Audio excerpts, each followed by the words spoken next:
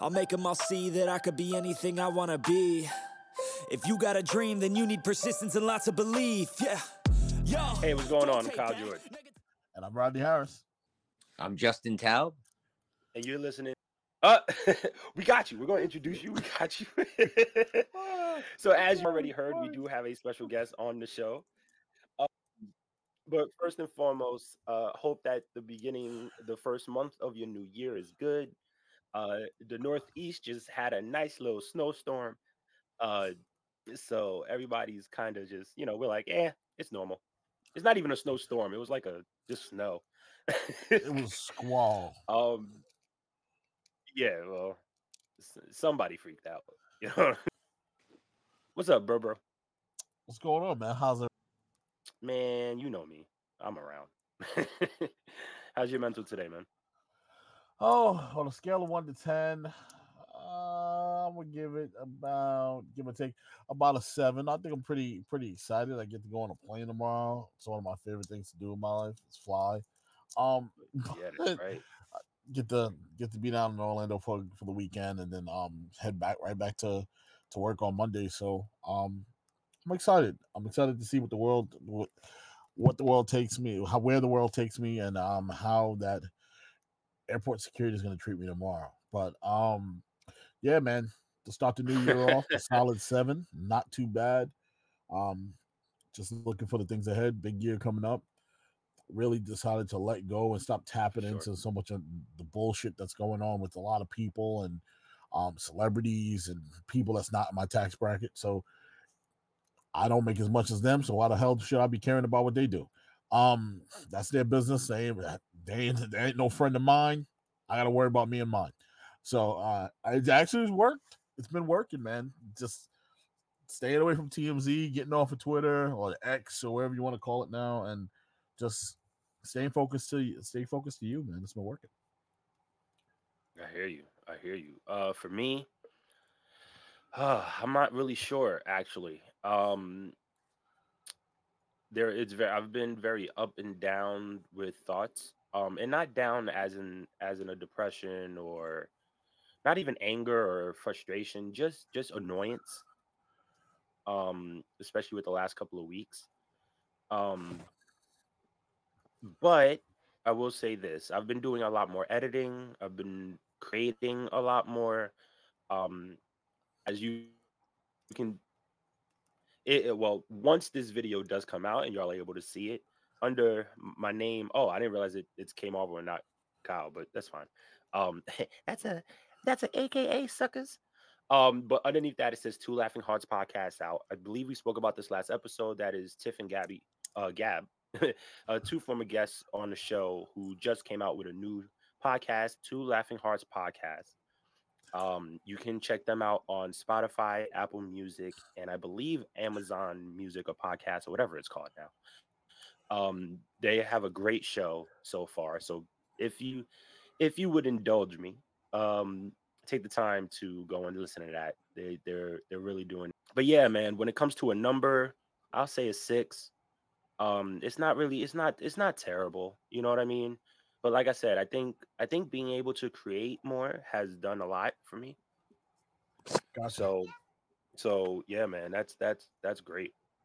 So y'all love him. See, Justin, when I met Justin Taub, my child wasn't born yet. She still was a little embryo floating around. So the crazy thing is, he got to hear my child's voice for the first time. He heard a lot about her, but never got the chance to meet her. Yes. But let's pick up right where I left off, introducing Justin. All right. So our guest tonight is really cool person. Good friend of mine, and has always been one of the funniest guys I know. Stand-up comedian, writer, actor, comes out of Atlantic City, New Jersey. Shout out to Jersey. Yeah, Jersey boy over there in the top left corner for me. Nope, false. You lie. I only reside here. I am a New Yorker through and through. Don't. No offense, Justin, but I like you already. You got my middle name, so. like you were ready. this man was born of Jewish religion, but recently has become born again Christian, and is 5 years sober. My friend, Hey. my buddy, Justin Taub. Thank you. Listen, Justin, I have to say, it's been quite some time. I've been talking about wanting to do this. Getting you on. I want you to get your own show in the worst way possible because your mind is one of the most creative minds that I know. Not only from the voices that you can do, but your creativity behind the microphone is outstanding. Um, and the biggest thing that I always look forward to is, man, when I was in class with Justin in broadcasting school, what is he gonna come up with next? That was the biggest thing we always wanted to know. Me too. But I'm happy to have you on, brother. It's so good to see you. It's been too long. How you doing? How's everything? How's your mental health? My mental health today, we would do 1 to 10, 10 being the best. Yes. Right now, I'm about I would say a 9. Woo! 9. Gotta leave room because you don't want to, you never know what the top is. But I'm about as good as Absolutely. I can be right now. Yeah. That's awesome. Now, Justin, you have been doing so many different things in your life. 43 years young, doing so much from traveling to getting on stage in front of people, telling jokes. Let it be one person. He was, by the way, Justin was the first person to ever teach me. I don't care if it's one person or 150,000 people. You go behind that microphone and you do what you got to do, and you have confidence in yourself, and you do it no matter what. Absolutely. I remember taking my radio final and being so nervous, and he grabbed me and looked at me and said, "Dude, you got this. Stop being nervous. Who cares? Just do it." Yep. And he was that guy that got me through those that nervous moment and really instilled confidence in me to stand up in front of people and just do my thing. So I appreciate that, by the way. Thank you so much. Thank you. I want to start off by talking about your comedic side, the funny bone that you have in you. Yeah. Now, I've seen you be an extra in multiple shows. First show I ever seen Justin in was Unbreakable Kimmy Schmidt. He was a member of a courtroom, and he was sitting there with a beautiful smile on his face and a beautiful suit. And I was like, damn, this guy was on every show. Like he was sitting there smiling. And by the way, before this call is over, we are definitely going to get in touch about how we can get this beautiful face, this mug, on some television screens. Yes, But getting your start in comedy, how did it go down for you? How old were you? Where were you? Where were you? What were you doing? How'd that all begin? Yeah. So for me, it was a weird start because I was heavy into drugs and alcohol, and I was just graduating from high school, and college just did not seem like it was for me. I couldn't go 6 hours without using. So what could I do as a career, that would allow me to continue to use drugs and alcohol on a regular basis? Why not comedy? I was a class clown my whole life, moving from town to town, always had to be the class clown to make friends. So I picked comedy, and I just went up there. I just called up a comedy club, New York Comedy Club, and I said, I got this kid. He wants to do comedy. He's my client. He wants to do comedy in your club. He's been doing it in Atlantic City for a few years. He's been headlining. He just wants to run out some new material. Can he come by Saturday night? Oh, sure. It was me. I was being my own agent. And so I got there. I showed up. I was like 19, 18 years old.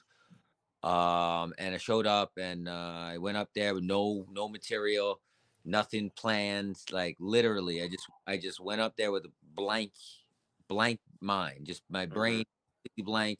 Give me the microphone, bottle of Southern Comfort in my pocket, and so first thing I do when I get up there, I just pull out the liquor, and I just chug the whole bottle right on stage, and that got some laughs, because I didn't. And I'm not even of legal drinking age, and I look like it, So they see some, kid looking like 17, 16 years old, just chugging a bottle of vodka on stage. It just got laughs. And then for me, that's all I needed. When I got those Mhm. first laughs, then confidence, boom. Oh, this is easy. So then I just start riffing. I just start talking about the audience. I start talking about how the I'm underage and they won't even serve me alcohol. I got to bring my own, and I just go, oh, I don't really remember everything I said. I don't really remember much that I said. It's all I really remember. But I remember the crowd laughed. The crowd loved it, and yeah. So then they invited me back. I think it was a 6:15 show. They invited me back for the 7:30 same night. They go, we Nice. want you. Can you do that again? I'm like, wow, comedy is easy. And did it again. But by then, I'm already a bottle of Southern Comfort deep. So now I'm 2 bottles deep. So the second show, got a little more sloppy.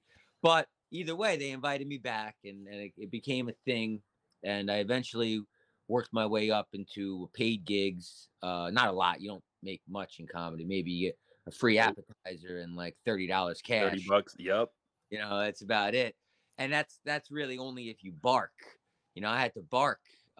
Back then they don't really do this anymore, but back then out in front of the club you would bark for 20 minutes, which means like they used to call carnival barkers. Mhm. So that you just go out and you get people to come in, and that for me was fun because that I'd be drinking and I would tell people, I would lie, whoever came by, like if like a dorky white person came by, I would say, oh, did you hear Chevy Chase's nephew is doing his first comedy show in here tonight? Tonight. If a black woman came by, I would say, oh, Oprah Winfrey's daughter is making comedy premiere tonight in there, $10 a head. I would get people to come in. It didn't matter. I would just lie and I would get it. I'll pack the house. I would pack the house. And the people realized I was lying, but they had a good time anyway. So Mhm. I got them in there based on lies, but they had a good time. And then I would go on stage, and they would look at me and say, well, "You told me Chris Rock's nephew was going to perform." I'd be like, "Yeah, well, I lied to you. Did you have a good time? Good." And then I would get into my bit. But that was how I would do it. I did that for years, and then it kind of hit a ceiling. I Mhm. couldn't really do it anymore because first of all, I was fucking dying inside, liver and kidneys and pancreas, can't keep up that for so long. So I went to college and got a degree in journalism. But I was still drinking, just in college, just a little different, a little less, a little wasn't as intense. When you're doing it as a comedian, there's a level, man, because you Yeah, get that for sure. going. Once that adrenaline goes, For when you sure. age, you know, after the show, you can drink like cope like much more than you normally would. And before the show, same thing, and it just became like uh, this this cycle where it was just comedy and drinking. With college, I still had to take exams, I still had to write papers, so I was drinking, but at least I had moments of not drinking so much where I had to get my work done. When I was doing Yeah. comedy, there were no moments. It Right. was not. Yeah, but I mean, Gotcha. bottle of liquor under my pillow, not stop. You know, Wow. Wow. yeah, That's because crazy. I would get DTS. I would start. If I Mhm. didn't 6 hours, The I would start. shakes. Yep. I would hallucinate. I would see demons. Like I would hallucinate actual demons. I would get electric shocks in the back of my head. Basically, my body telling me you need to put alcohol in you or you're gonna die. So electric shocks would wake me up.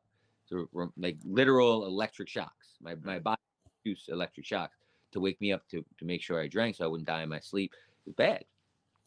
Wow. Wow. That's Wow. powerful. Yeah. You Um. know, Okay. Right. Sorry. no, go ahead. Go ahead. Go ahead. No, I was gonna say just from the comedy aspect. So I had sold comedy. It was funny. Just spoke to my best friend about this recently. But I sold comedy tickets for maybe 4, 5, 6 years or something like that. And I worked for the comic strip. I worked for New York Comedy Club, under new ownership. I don't know if you know them now. It's Emilio and Scott. Shout out to them. No, Um, yeah, it's cool. Um, but you know, Aaron's. I was doing Steve Aaron shows. I yes, yes, Yeah. I know the name. I think I might have met him like once or twice, but that was also a long, long, long, long, Yeah. long, long, long, long, long time ago. Um, But just, even doing the selling the comedy tickets and then being able to go to the shows and interact, watching them go on stage, and whether it was the best set of the night or they bombed, it's so incredible watching somebody going up and just telling jokes, and not to tell jokes because you're just like the funny guy. You know what I mean? You are the, like, I understand being the class clown. You know what I mean? Like, I'm still the class clown. Just on a different level. But comedy is just so interesting on so many different levels, and just like you said, like, it's very much like wrestling on the indies. Like, you don't really get paid a lot, but Mm. the exposure's there. You get the practice. You never know who comes in these comedy clubs. You never know. So there could be anybody who can come and see you, and you could catch a break. Like, it was so much fun for a kid who wasn't really making money selling comedy tickets, and I mean not making money like at all, like for years. But like I said, just being able to interact with, even just interact with people from around the world. That like I said, just hearing that, and you were so right about the drinking. I know so many comedians who, like, would maybe take a shot before the show, but after the show it was fair game. It was all fair game. Yeah, that adrenaline goes, man. It's like Y- you don't want to Yep. take anything. I'm an addict, right? So I get the adrenaline from being on stage, and then you get off stage, it starts to slowly fade. So how do I Yeah, keep going? yeah. Alcohol, pain, whatever I can get my hands on. Right, and Wow. even for music, like, I used to do music, and it's the when Rodney said about your advice about whether it's one person or 150,000 people. Once you're behind the mic, you do your thing, and that was the same thing with hip hop, or, well, with just doing music. I've done little shows where we were showcased, and 10 people showed up, and then I was able to do, like, open mics where there was 150 people. So, but the energy stays the same no matter what. Yeah. And I think that's important, whether it's a podcast, whether it's music, whether it's comedy. Once you're behind the microphone, once that camera is on. You know, the wild part about the comedy aspect and being an addict is that we see so many of these individuals who happen to succumb to their addiction and in the world of comedy, right? And they always tell you that smiling face behind all that laughter is a lot of pain. Yeah. And so we've seen some of the greats of the greats, be the funniest people in the world, but they're going through so much on the inside. Richard Pryor. Absolutely. Yeah, Oh, you key know, example. Farley, being one of the ones that everybody like, just like, man, everything he was dealing with, and like, just you couldn't take it anymore at some point. It's really scary. How did, as somebody that was still a part of that world, and now being 5 years sober, how do you find it going into these clubs, getting on stage, going through those motions? How do you find that willpower to stay sober? I no willpower. I can't. I don't have the willpower. I don't have it. If I relied on my willpower, I'd be drinking. I'll be using drugs and drinking. There's no doubt about that. There's the one thing I know for a fact is I will drink and I will use drugs again if I rely on my willpower. Yeah, it's God.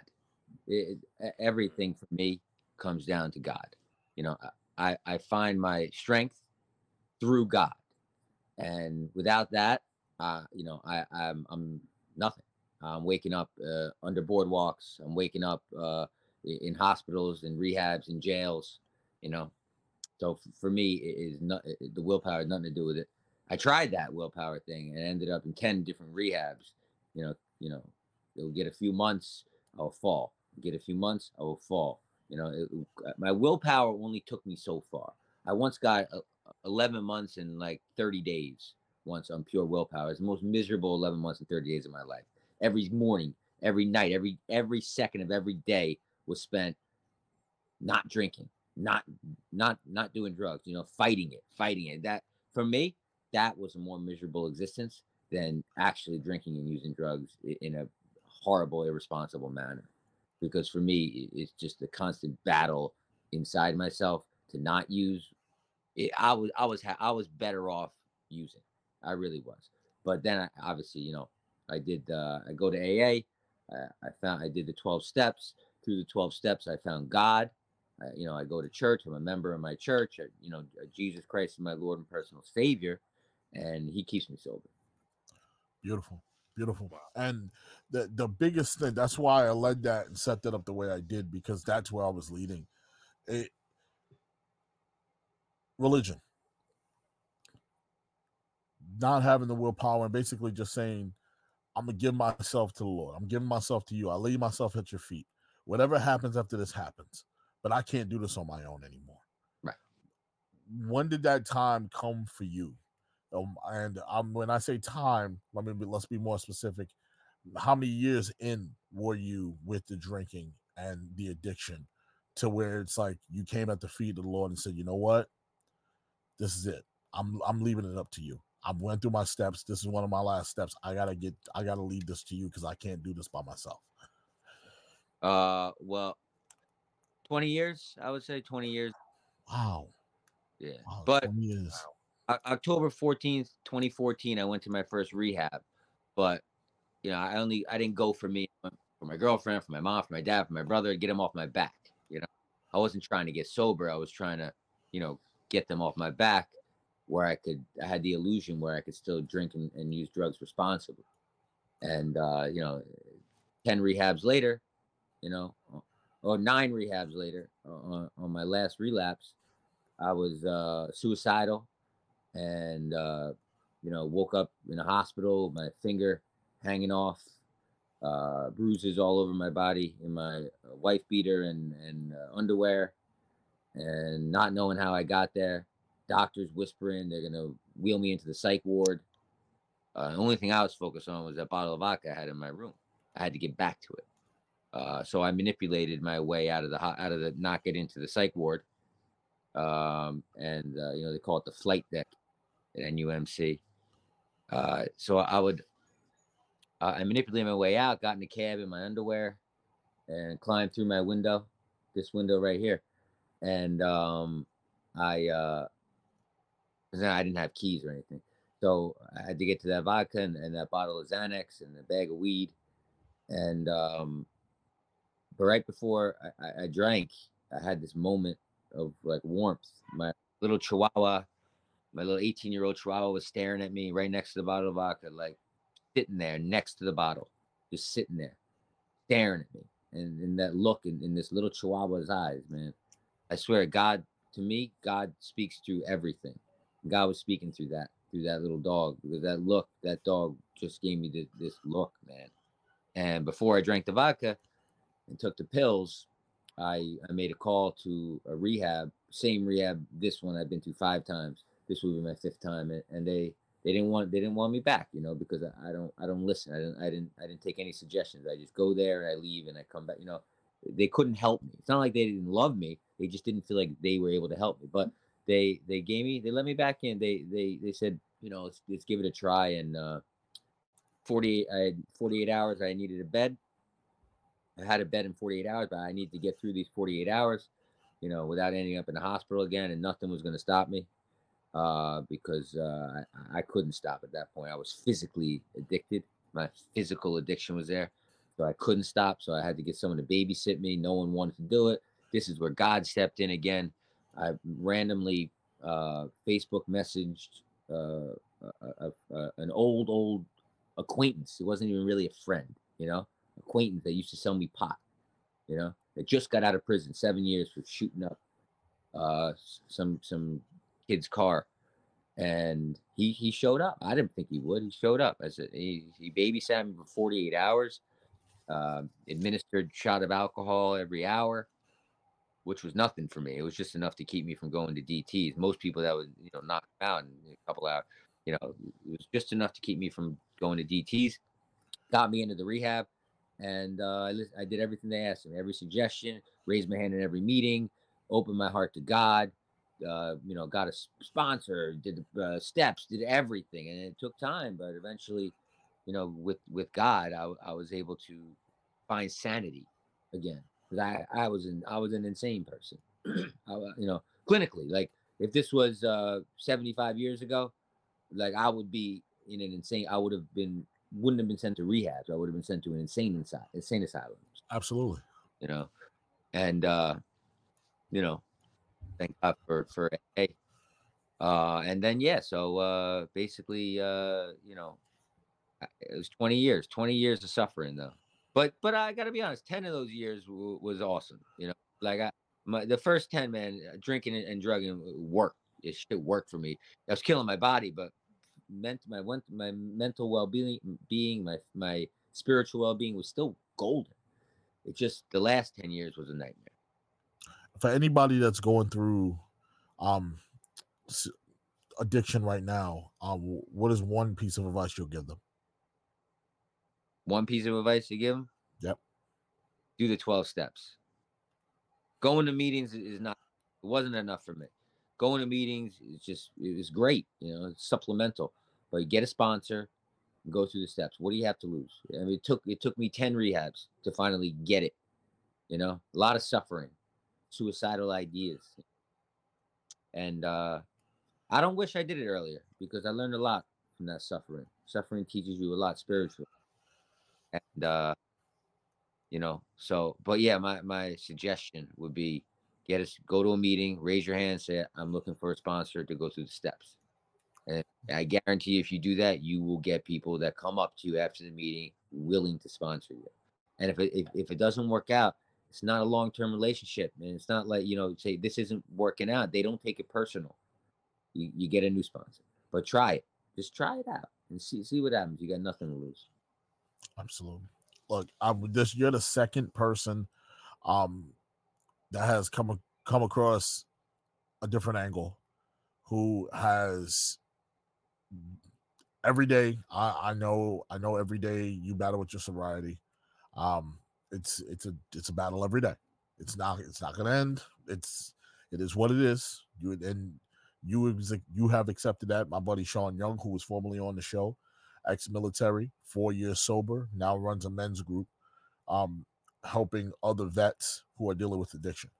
4 years sober this past month. I'm very, very proud of him because he's come a long way. And he too explained on the show, it's not a joke. Don't take it for granted.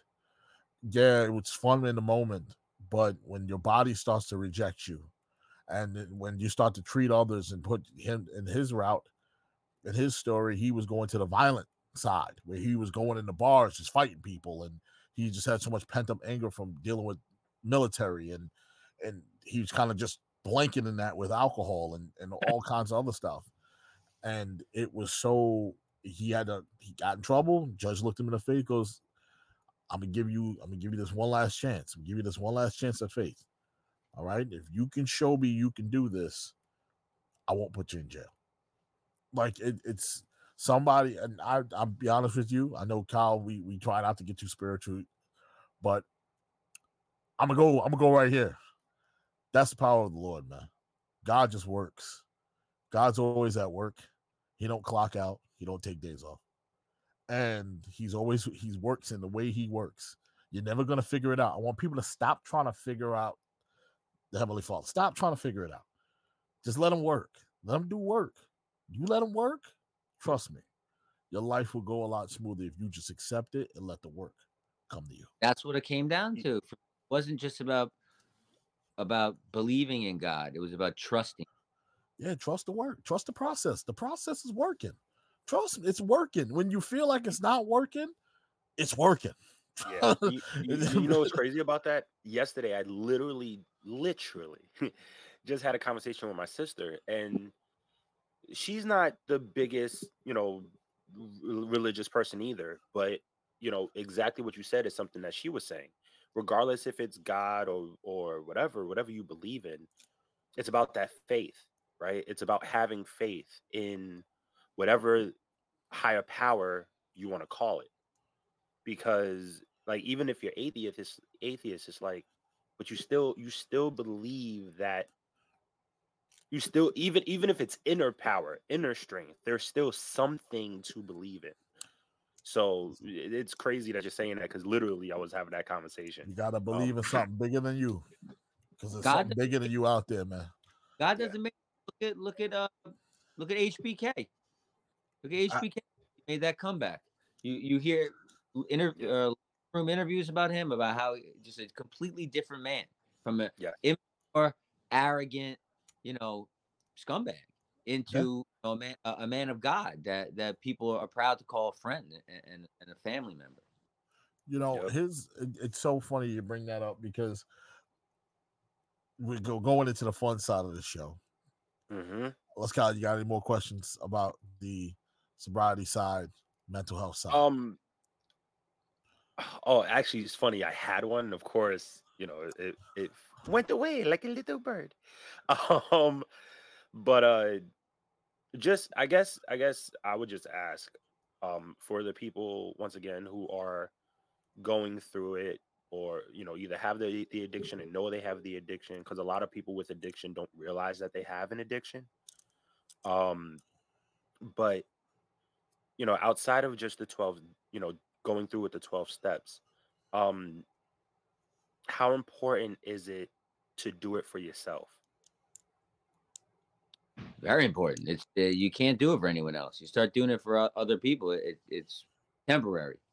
It has to be for you and for your relationship with God. It's selfish. You got to be selfish in the beginning to put yourself in a position to help others. If you're not selfish, if you don't help yourself, then you are not ever going to be in a position to help others. You can't go running around, helping all these other people while you're killing yourself. It's unsustainable. Got you. We say that all the time. Yes, we say that all the time. I tell you all the time, man. You got to be good for you first, or you can't take care. You can't do anything. Not Superman. Stop trying to be Superman. There's only one Superman. Yeah. All right? Your name's and he's Clark the worst. Listen, debatable. Debatable. I don't know what to tell you, but it's debatable. Okay, there's some people that actually like him. All right, Kyle. I don't know why, Mr. Marvel. I don't know some why. people actually like DC. Okay, wait, I like some of DC. It's not that I hate DC. I just don't like Superman. I think he's terrible. I'm not a fan of DC or Marvel as companies, but I mean, if I got to pick one, I'm going Punisher. Ooh. Okay. Yeah. All right. Yeah. I'm digging it. I'm digging that. Frank Castle is not the Punisher right now? Oh no, I don't know. I just know Punisher from the old comic books. No, of course. The Netflix series, I believe. So good. With I think it's I forgot his name. John Berthenstahl, Yeah. I'm sorry for messing up his name. The Walking Dead first season. Yeah. That series, man, that reignited my love for Punisher. Listen, let me tell y'all something real quick. Echo just came out. Not a bad series. A lot of people are hating on it. It's all 5 episodes are up on Disney Plus. But because right now with Marvel, they have one movie this year, which is Deadpool 3, which is rumored that the trailer is going to drop on the Super Bowl. Oh. Or at least the teaser trailer, one of the two. So I'm a little hyped when I see it. I'm a little, but nah. Look, it's dropping. It's coming out this year, so I'm excited. We know it's coming out this year, but I don't believe the trailer's going to drop on Super Bowl Sunday. I believe it's just going to be. It's just going to be Ryan Reynolds with a set of action figures, like just playing around. Deadpool. So far, Deadpool's so good. But then I believe there's a ton of shows coming out for Marvel when it comes to animated and live action. Yeah, and so they got X-Men 97 coming out, which is a continuation of the 90s X-Men cartoons. So if we grew up with that, so that's all classic stuff right there. Yeah, listen, the Spider-Man, there's a new Spidey coming out, a new animated Spider-Man coming out, and it takes place in the MCU. So I believe it's his freshman year of high school. Wow. So that's pretty cool. But what I was going to say is that Daredevil Born Again is coming out. And they just put all of the Netflix shows on Disney Plus, and they said they finally came back around to saying that it's actually canon. So the Daredevil Born Again show that's coming out soon It's is basically actually going to be connected to the original one. original one. Oh, Oh man, man, that's gonna be so cool. I'm so excited. I know the Ben Affleck one. Oh goodness. Oh. The Well, only listen, reason why I wanted it's to go better see than that movie was for Electra. Jennifer Garner. I didn't care about no damn Ben Affleck. I Look, saw man. Jennifer Garner. I got excited. That's Look, all. we had Black Kingpin. Absolutely. All right. As a teenage, a little boy, I said, "Oh, she's beautiful. I gotta go see this movie about this blind guy." About this black. So, oh my god, you talking about funny stories? I never told you about the story. He snuck in and stole Hellboy. Maybe If my mom is listening, I'm sorry, Ma. We lied to my parents and told them that we was gonna go see Scooby Doo too. And they let us go. Me, my buddy Sean, and Danny. They let us go to the movies by ourselves because at the time, we were kids. We were old enough to be by ourselves, but going this to was the teenage movies, years, yeah. going to Ridgewood Theater by yourself was like a death sentence. We had blood stains on the screen, bullet holes in the wall. So you shouldn't be going to that movie theater by yourself. But we're gonna go see Scooby Doo. So like in the middle of the day, like what can happen? It's like going to Sunrise. Yeah, it was horrible. So Mm. we was like, listen, we ain't gonna see no damn Scooby Doo for $5. We can go see Hellboy. It just came out. We snuck in the Hellboy, paid the $5. We had somebody on the street buy the tickets for us because obviously we were not of age. And this guy bought the tickets for us. We went in there. We had ourselves a good time. It was funny as hell because we were laughing because we heard Scooby Doo next door in the other theater. We were like, technically, we went to go see Scooby Doo because we heard it. So if anybody ever asked us, so how was Scooby Doo? Yeah, this happened. All you had to do is put your ear up against the wall. You can hear everything. That's how thin the walls were in this place. It was horrible. Yeah. We used to do that. We used to do that too, but we wouldn't get someone to buy the ticket. We would just buy a ticket to a different movie and then just walk. And then go in. Yep. My mom did that with Rugrats. Was the Rugrats movie, and we went to go see Life. So we paid for Life and then snuck into the Rugrats movie. That's hilarious. It was like it's my funny, whole I'll never family. forget it. It was the first time I like really had an interaction with cops, but this is neither here nor there. I was in high school, and I went to charter school for high school, and every Wednesday was a half a day. So a friend of mine and I believe I was like 16, went to Astoria to go to the movie theaters. And I don't remember if we bought tickets for the movie or if we bought tickets for something else, but we went and watched Doom with The Rock. That was definitely a rated R movie, mainly because The Rock said, fuck, like, I think that's the second movie that has the most amount of that word in it, which is hilarious. So, but hey, man, listen, we were out here watching stuff we weren't supposed to be watching, listening to songs we weren't supposed to be listening to. Good times. But I know Rod wanted to go into the fun side of things, and he mentioned HBK earlier. If you don't know the nickname, that's short for Heartbreak Kid, aka Shawn Michaels. Or as Vince McMahon used to call him, Shawn Michaels. Oh God, why do you do that so aggressively? I don't know. This is Shawn Michaels. What a maneuver! Like, all right, Vince, relax.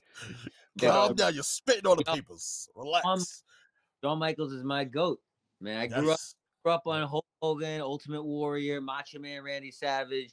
I love them all. But once Shawn Michaels came around, man, that's when wrestling just became can't miss TV. Yeah.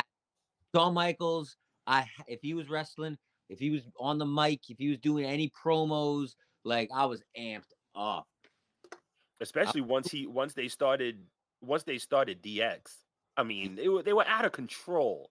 Yeah. Literally out of control. Like the networks kept threatening the WWE to take them off air because of the antics of what DX would do. Yeah. And Bret Hart came involuntarily. Thought he was that's one of the best parts. And the wit of Mike to on the spot turn that into D-Generation X. I find it hard to believe that wasn't staged, but from what I hear, it wasn't. Yeah, it was all natural. Yeah, all natural. Yeah. And on top of besides Shawn Michaels, I know you mentioned a guy that most people don't mention anymore, um, which is the red and yellow went to black and white. Um, you know what I'm talking about, that guy. The man that don't want his daughter to date black men. Yeah, Oh, that that dude, the guy. one who just saved a girl, and now Let me tell you something. Hold on. everybody's supposed to Let's clear this man's name for a second, okay? clear First whose of all, name. Sorry, go ahead. listen. I don't want to be the Hulk Hogan apologist, but I did not give him a pass for that whole thing. But I'll tell you this: since that came out, and since everyone's dragged him Oh yeah, before it, to this day, he has done the nicest things in the world for people. This man So has true. been a stand-up citizen to the United States of America. Saving people from flipped over cars Crazy. in the middle of the road. Yeah. Crazy. Listen, Actually, and all he just became a born again last year. Yes, he he did. did. Yeah. Maybe what happened to him with that whole situation was his wake-up call for being so. I won't say, for a lot of people use the term racist. I would say use the term a little bit prejudiced. Racist is a little, because there's a lot that goes into racism. I've reserved race is a strong word. I agree with you there. I kind of reserve racist for like KKK, Nazis, things like that. Mhm. But, yeah. Yeah, like prejudice. Yeah, saying that you don't want what you prefer your daughter to date and what you don't want her to date. First of all, he was illegally recorded. He was True, true. that was a private conversation while he was laying in bed with his girl. That was not supposed to get out to anybody. And he did say he never said he had a problem. I want to make this very clear. He didn't say he had a problem with black people. He said that if he prefers her to date a black man, he'd rather him know how to play a basketball and make a lot of money, which sounds extremely messed up. If you think about it, it's like, damn, that's all we good for? Why can't we just be a normal guy that works at Target? Yeah. I'm not like, I'm not saying that I'm into Brooke Hogan, but I'm just saying. Oh, I fucking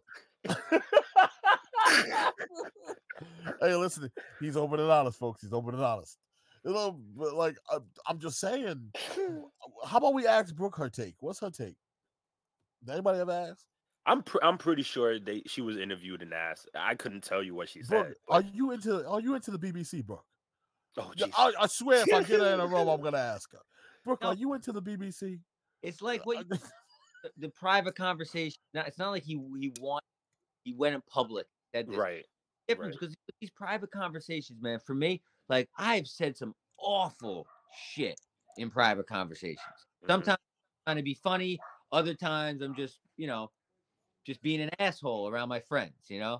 But words that have come out of my mouth since I've been alive in private conversations, man. Oh my God. Some of you, even these group texts, like a few of my friends, Mhm. the shit that we say, oh, if that ever gets out, I done. I will never get another gig. I'll be blacklisted from Hollywood. I'm telling you, man. Some of the shit I've said, man, would shock even you two. and I think also with everything with his son, you know what I mean? His son has had a very tumultuous life. Um so for when it comes to Mr. Bolea, um I think I agree with you. I think he has come around, but people are still Oh no. listen. Look, especially All of New York City wrestling fans oh yeah, will yeah, never we don't accept rock with him. him. That's cancel culture, though. That's the problem, though. The cancel culture of you get caught saying the wrong thing once in your life. You make a mistake once in your life. That's it. You get blacklisted. You're True. never. And we gotta like. What's the point? How does that help society? First of all, we're supposed to have open dialogue, talk about it, Yeah. be allowed to redeem yourself. That's how society is able to grow. When you just find something on someone that they said in some obscure conversation from a decade ago and say, that's it, you're done. You'll never work again. I hate you for life. You got to look in the mirror first and think, Yeah.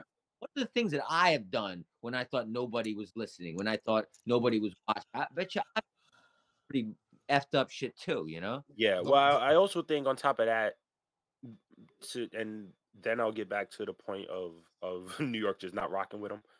But Chris Brown is a perfect example. You know what I mean? Like, yes, he had he put his hands on Rihanna.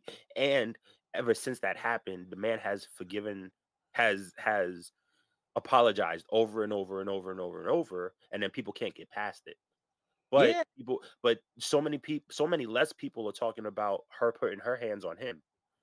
You know what I mean? So it's crazy. But even with New York, I think also when it comes to Hogan, it's like he's also screwed up a lot of the wrestling business for us.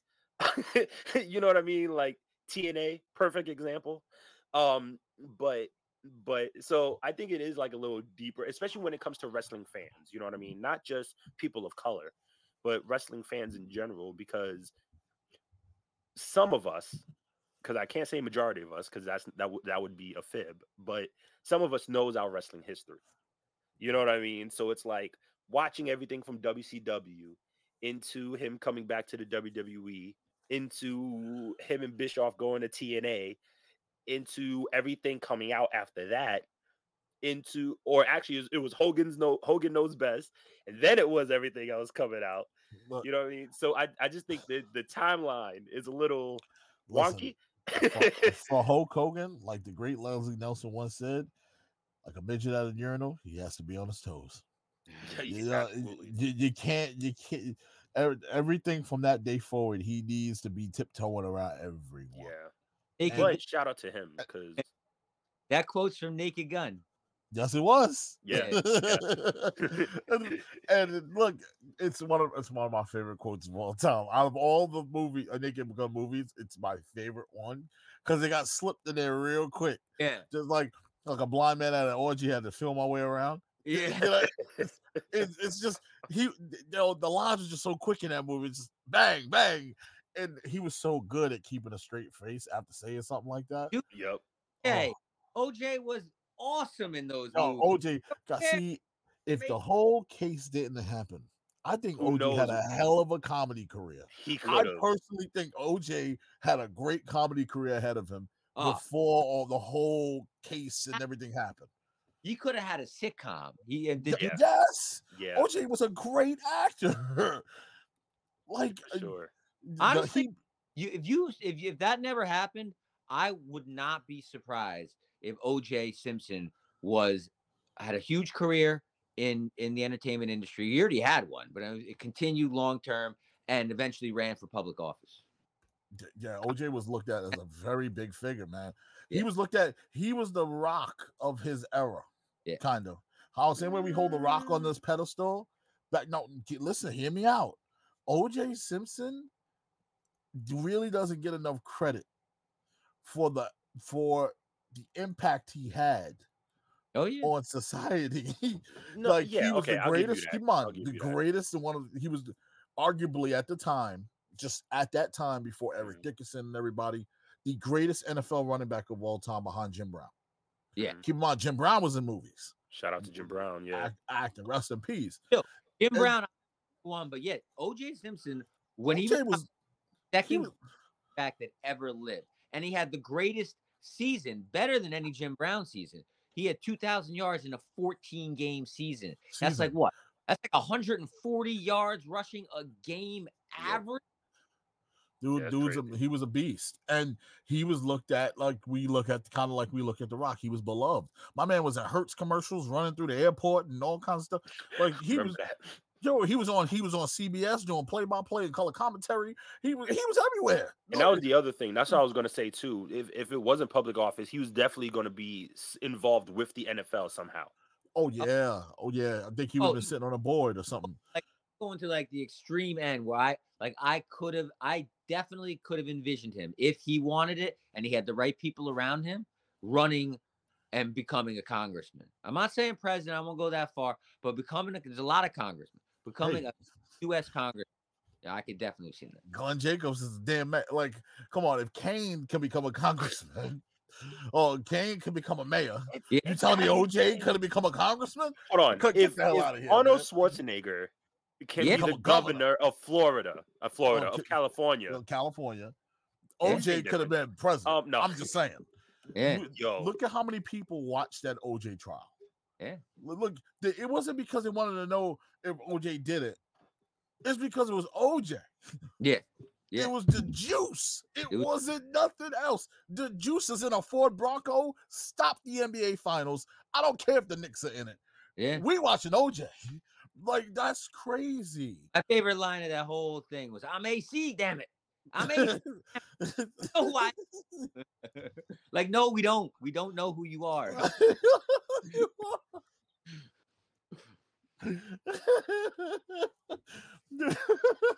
Oh man, I tell you. Oh god, what time? I don't even know the time. How much time we got left?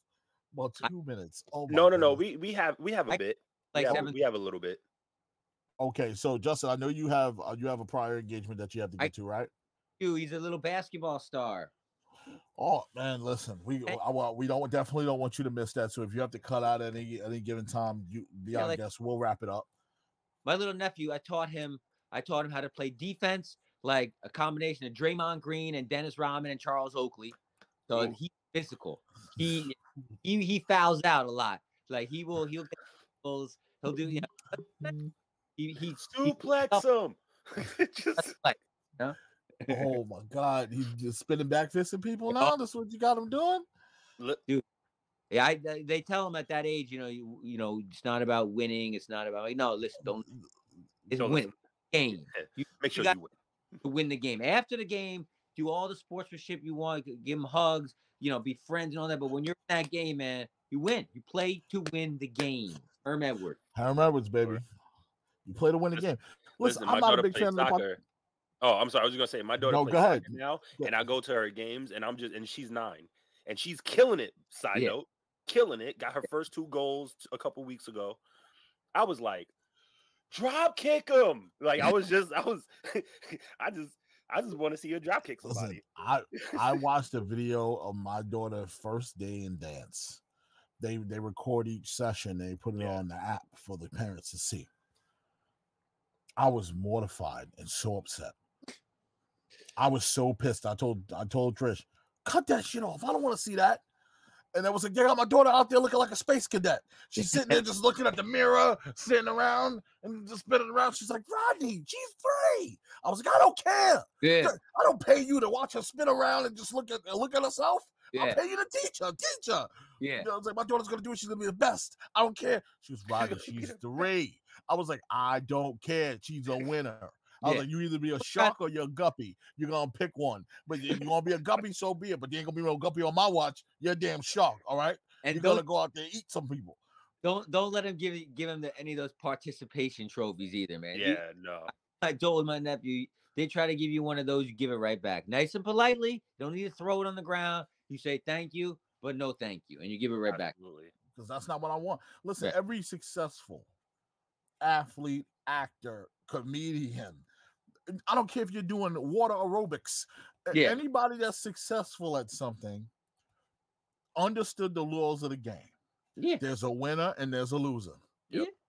All right. When this is what kills me about the Olympics. Because there's gold, silver, and bronze. And it means a lot when you medal. When you medal, it's hard to medal in the Olympics because there's so many people you're up against.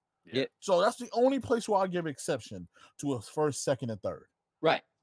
But when you're sitting there telling me that you up against a school, just a school of people, so it's about 11 people, and you get 26th, and you up there receiving your ribbon.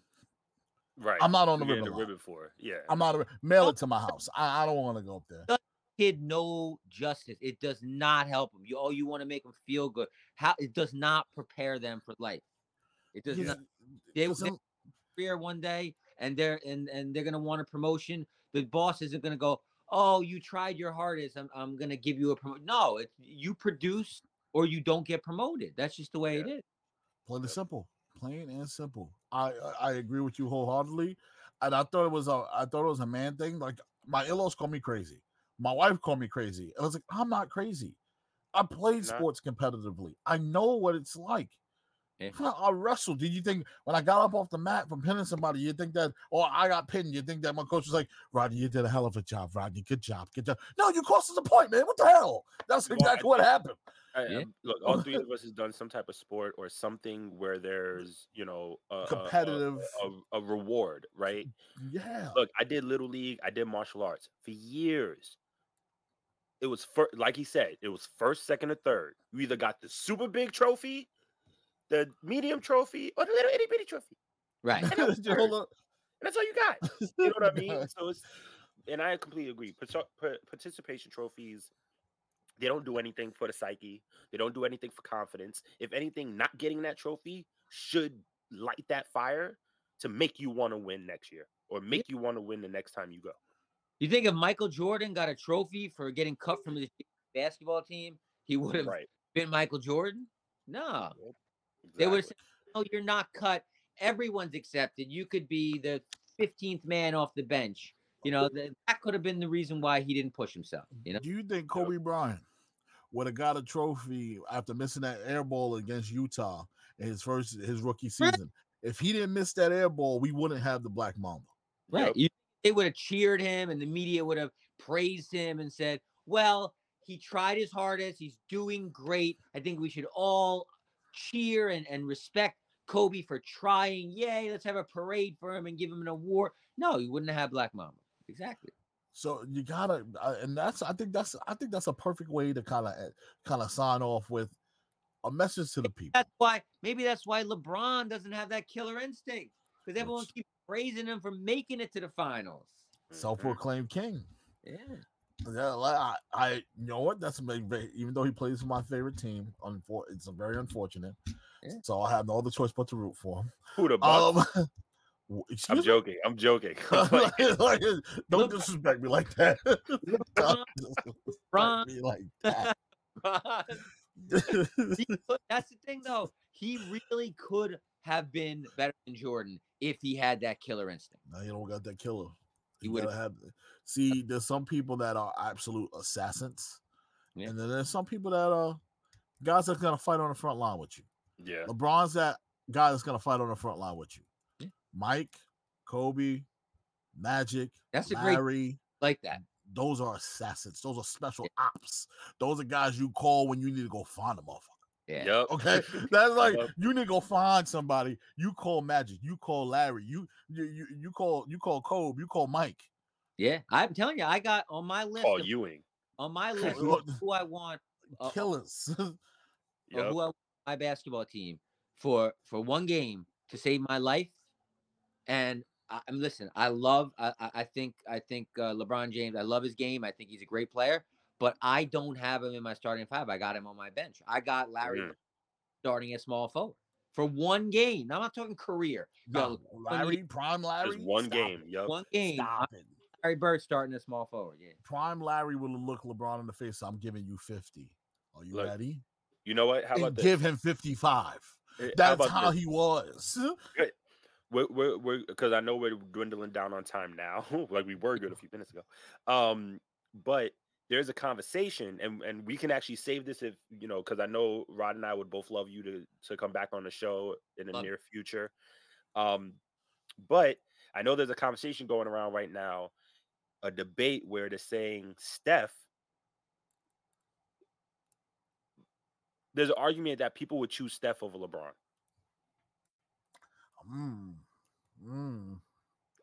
I know, but I would have to do research because I'm y'all guys know sports way more than I do. I would tell the people this in what context? Are you talking about killer instinct? Overall. Are you talking about go get me a bucket? Like, what do you like overall game? I can't put Steph over LeBron over. 5 seconds left. 5 seconds left on the clock. Down by 2. I'm taking Steph. Yeah. The greatest shooter of all time. Like, I've never seen a guy that can do what he does. I've never seen it. I've seen Ray Allen. I've seen Reggie Miller. I've seen all great shooters. I haven't seen the great Larry Bird. Listen, look, I've never seen people do what this guy does. It's just crazy. Steph's also one of those people that really does have everything. Like, he might not utilize dunks. He might not utilize the inside as much, but he has the handles. He has the mind for it. Smart. He has the jump shot. He looks around a lot, and you can say those same things to LeBron is just LeBron is bigger, LeBron is stronger, he's been in the game longer, more consistent. LeBron, because More consistent. Yeah. he's more consistent. Like Curry at his best, Curry's best game is better than LeBron's best game. But Curry's worst game is much worse than LeBron's worst game because he relies on that outside shot, and he's money, greatest shooter of all time. But there are going to come games where he goes 3 of 14 from downtown, and 6 of 27 because he's shooting a lot. LeBron may have those games rarely, but overall, LeBron's floor is higher than Steph's floor, while Steph's ceiling is higher than LeBron. I dig it. I dig everything. I agree. That we definitely gotta get you back on, Justin. I can't wait. Now, Justin, I know you got something cooking. I know you got something brewing. Gotta go watch him. Pull some Draymond Green. Anything before you go? Anything you want to plug? Any upcoming shows? Any upcoming anything?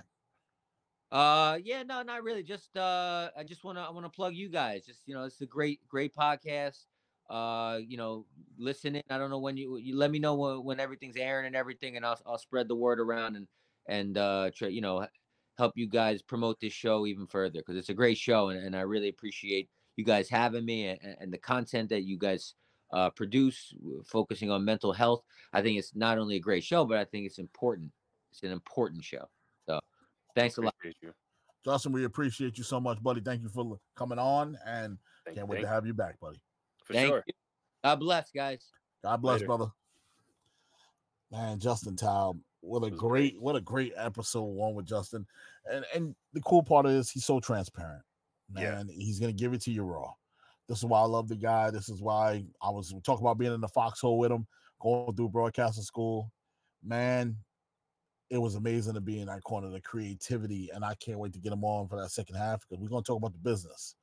And we're going to talk about that creativity, the voices he can do, the things you haven't seen nothing yet. I can't wait. Fun. I'm so excited. Oh, it's going to be have so a much voice fun. off. Woo! It's going to be so much fun. Man, Kyle, it's another one in the bag, buddy. Yes, sir. Look, man, we've 43 episodes in. We got to figure out when we're going to start a new season. Season premiere. Thinking about it. Yeah, seriously. But 50. Once again, I'm down. That's exactly what I was thinking. 50. Once again, we appreciate you guys so much for rocking with us. Thank you again, Justin, for jumping on the show, man. We can't wait to have you on again. Rod, tell them where they can find you. Man, you can find me on X at Rod Banks. That is on X at Rod Banks, and on Instagram at Rod_Banks. And for me, you can find me at Mr. Marvel87 on Instagram, X, and TikTok. You can find ADA, a different angle, on ADA Pod _2023, both on Instagram and X. Once again, like I said at the top of the show, please check out Two Laughing Hearts podcast. It's on Spotify, Apple Podcasts, and I believe Amazon Podcasts or Music or whatever they use, whatever it's called now. There was something. Oh, make sure to check us out on the CBD Network. You can find that on Apple Podcasts. Leave a like, comment, and subscribe. We appreciate it. We love you. For sure. Thank you so much. As always, stay positive. Rod, hit him with it. If you're looking for a different angle, we're the guys to give it to you. It's been a Different Angle podcast, guys. We love you. And building something that's impressive. I don't want to do the same thing. I want to be progressive. Got a lot of dreams that I'll make come true. Got a lot of things that I want to do. Got a lot of goals that I want to prove. And there's not a lot of time, so I gotta make